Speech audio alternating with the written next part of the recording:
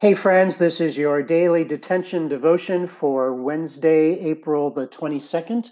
I encourage you to read all of Nehemiah chapter 9 today. In this chapter, the people engage in a solemn assembly. They spend 3 hours in the morning listening to the book of the law of God being read to them. And that's followed by 3 more hours where they confess their sins to God.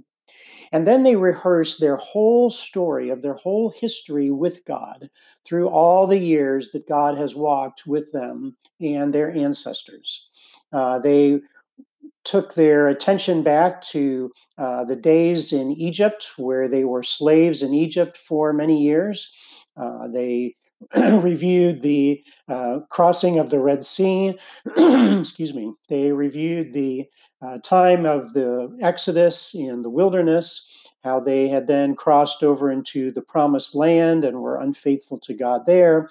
And then most recently had gone through an exile where other countries had come in and carried them off against their will.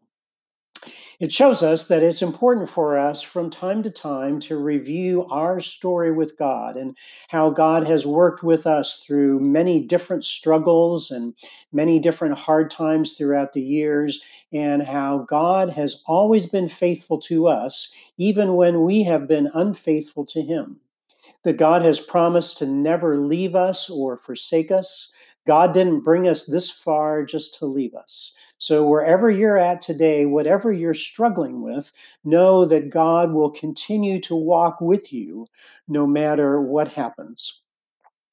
Nehemiah chapter 9 ends with a promise. The people make a solemn promise to God and put it into writing. And so it gets us to ask the question, what is the next promise that you need to make to God?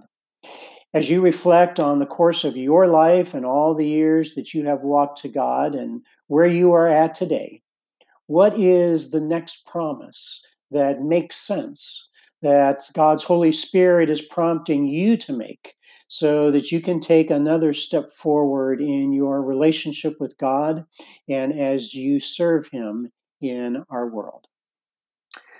God bless. Stay safe. See you tomorrow.